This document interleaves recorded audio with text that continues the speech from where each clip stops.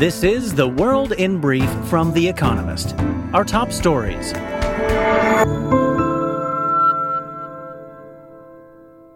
American retail sales rebounded strongly in June, easing some fears about a coming recession. Commerce Department data showed that retail sales rose 1% last month, better than the 0.8% gain forecast by economists. Wall Street's S&P 500 share index rose almost 2%, though it still closed slightly below where it started the week. America's President Joe Biden offered a fist bump to Mohammed bin Salman, Saudi Arabia's crown prince, upon their meeting in Jeddah. Mr. Biden once vowed to make the kingdom a, quote, pariah after Jamal Khashoggi, a journalist, was kidnapped and murdered by the Saudi government in 2018. The two leaders were expected to discuss oil supply and regional security. Mr. Biden vowed to use executive action to cut greenhouse gas emissions after climate change legislation stalled in America's Senate. Joe Manchin, a Democratic senator for West Virginia and frequent obstacle to the Biden administration, said on Thursday that he would not support the inclusion of clean energy incentives in a social spending bill. Mr. Biden urged the Senate to pass the bill even without the climate bits to reform prescription drugs pricing. Officials across Europe issued health warnings as temperatures are expected to soar over the next few days, surpassing 40 degrees Celsius in several places. Britain issued its first ever, quote, extreme heat warning. Thousands of people have already been evacuated from homes to escape wildfires in France, Portugal, and Spain. The World Health Organization reported the, quote, largest sustained decline in the administering of childhood vaccines for 30 years. According to official data, the proportion of youngsters receiving 3 doses of DTP3, which vaccinates against diphtheria, tetanus, and pertussis, fell by 5 percentage points between 2019 and 2021. The WHO blamed a disruption caused by the COVID-19 pandemic for some of the decline.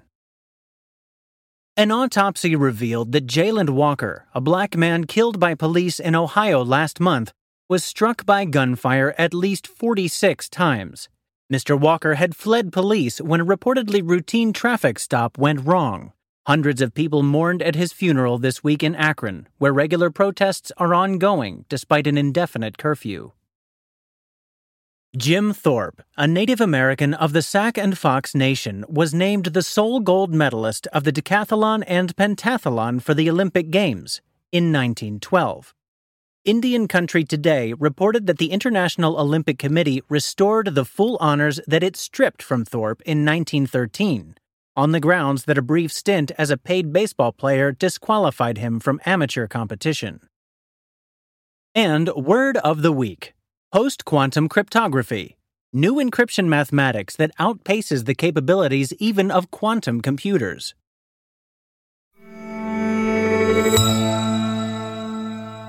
And now, here's a deeper look at the day ahead. India's banks get out of a funk.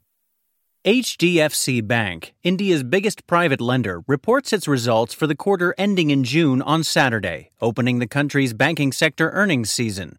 HDFC is expected to post profits of $1.2 billion, an increase of 26% over the same period last year. The bank hopes that profits will double over the next 5 years as it reaps the benefits of acquiring a housing finance unit in April. In the rest of the sector, net profits of the 12 biggest banks are forecast to have grown by 47% year-on-year. Such bullishness suggests that India's banks are getting their act together after years of struggling with loans to businesses not being repaid. India's central bank, which has been clamping down on lax lenders, estimates that bad loans are now 5.9% of the total, a 6-year low.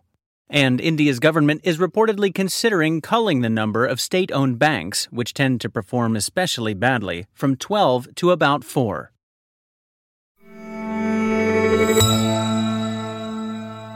Europe's herd of unicorns. Tech stocks keep tanking, and yet unicorns are born every day. Surprisingly, it is Europe in particular that keeps breeding private companies worth more than $1 billion, the definition of a, quote, unicorn, bucking the downward trend in the industry.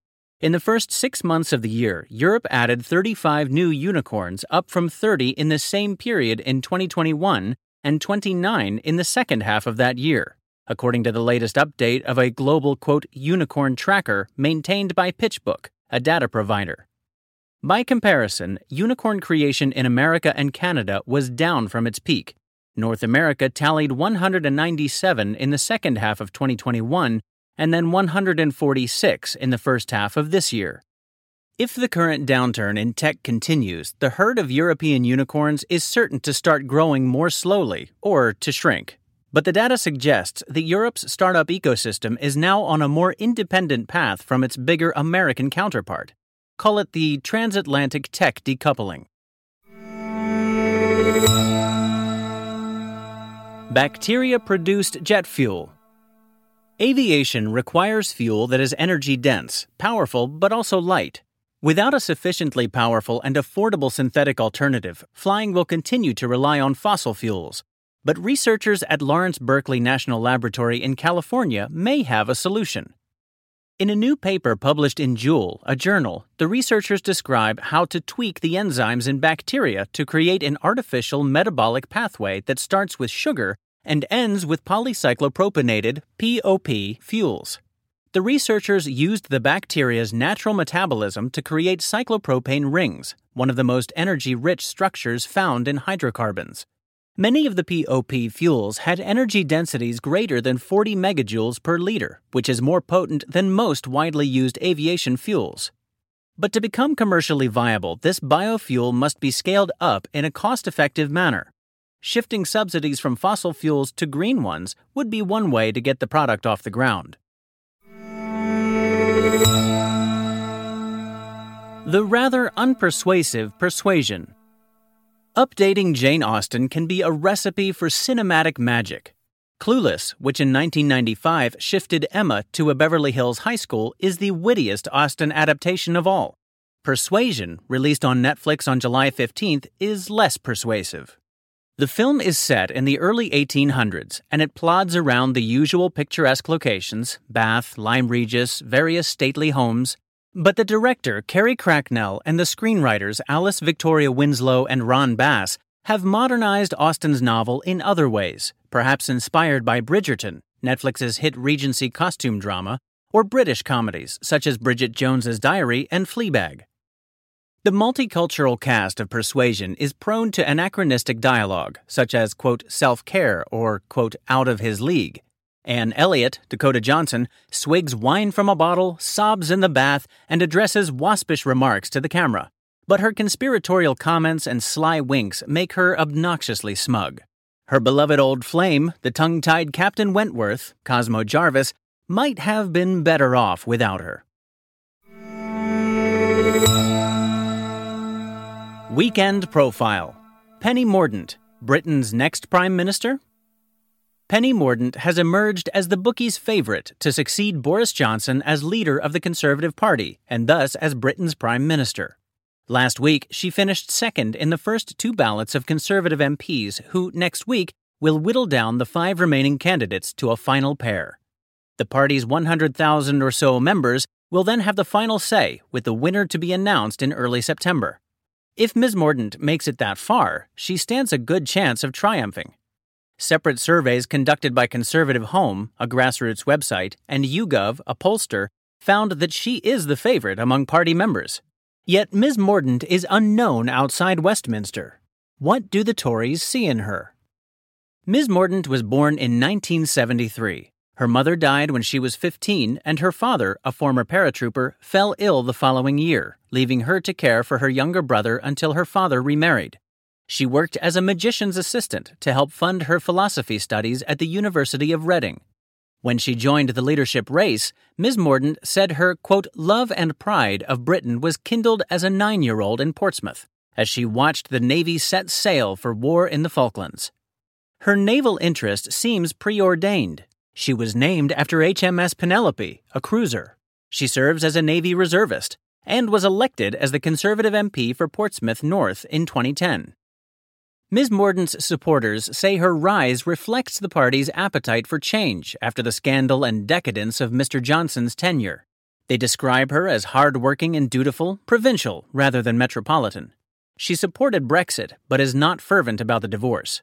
In, quote, Greater Britain After the Storm, a book she co-authored last year, she offers an affectionate portrait of modern Britain as a good-humored land of the NHS, pubs, and the Human Rights Act.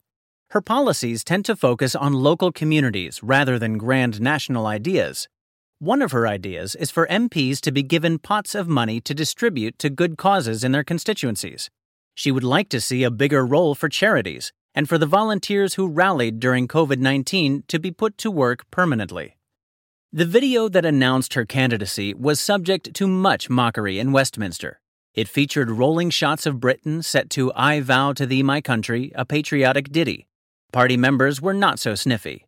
Ms. Morden's ideological ambiguity has made her an attractive default candidate for MPs who dislike Rishi Sunak, the former Chancellor and current frontrunner, and Liz Truss, the Foreign Secretary, her main rival for that second place.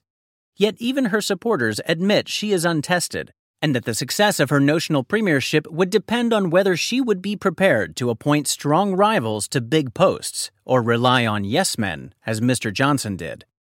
Follow the Conservative Party leadership contest with our interactive tracker. The winners of this week's quiz. Thank you to everyone who took part in this week's quiz. The winners, chosen at random from each continent, were Asia, Unmesh Sharma, Mumbai, India. North America, Robert V. Johnson, Hinsdale, United States. Central and South America, Jose Miguel Reed, Santiago, Chile. Europe, Fred Chambers, London, United Kingdom. Africa, Madeline Wackernagel, Narumoro, Kenya. Oceania, Deborah Campbell, Clovelly, Australia. They all gave the correct answers of Johnny Ray, Graham Chapman, William Booth, Oswald the Lucky Rabbit, and Cassius Clay. They all share names with assassins: James Earl Ray, Martin Luther King, Mark Chapman, John Lennon, John Wilkes Booth, Abraham Lincoln, Lee Harvey Oswald, JFK, and Cassius, Julius Caesar. And visit the Espresso app for our new weekend crossword, designed for experienced cruciverbalists and newcomers alike. Finally, here's the quote of the day from Billie Holiday. Somebody once said, "We never know what is enough until we know what's more than enough." That's The World in Brief from The Economist, available 3 times every day of the week. You can also hear interviews and analysis from our journalists, including our current affairs podcast, The Intelligence, on your podcast app. And subscribers to The Economist have access to each week's full edition in audio. Just download The Economist app to start listening.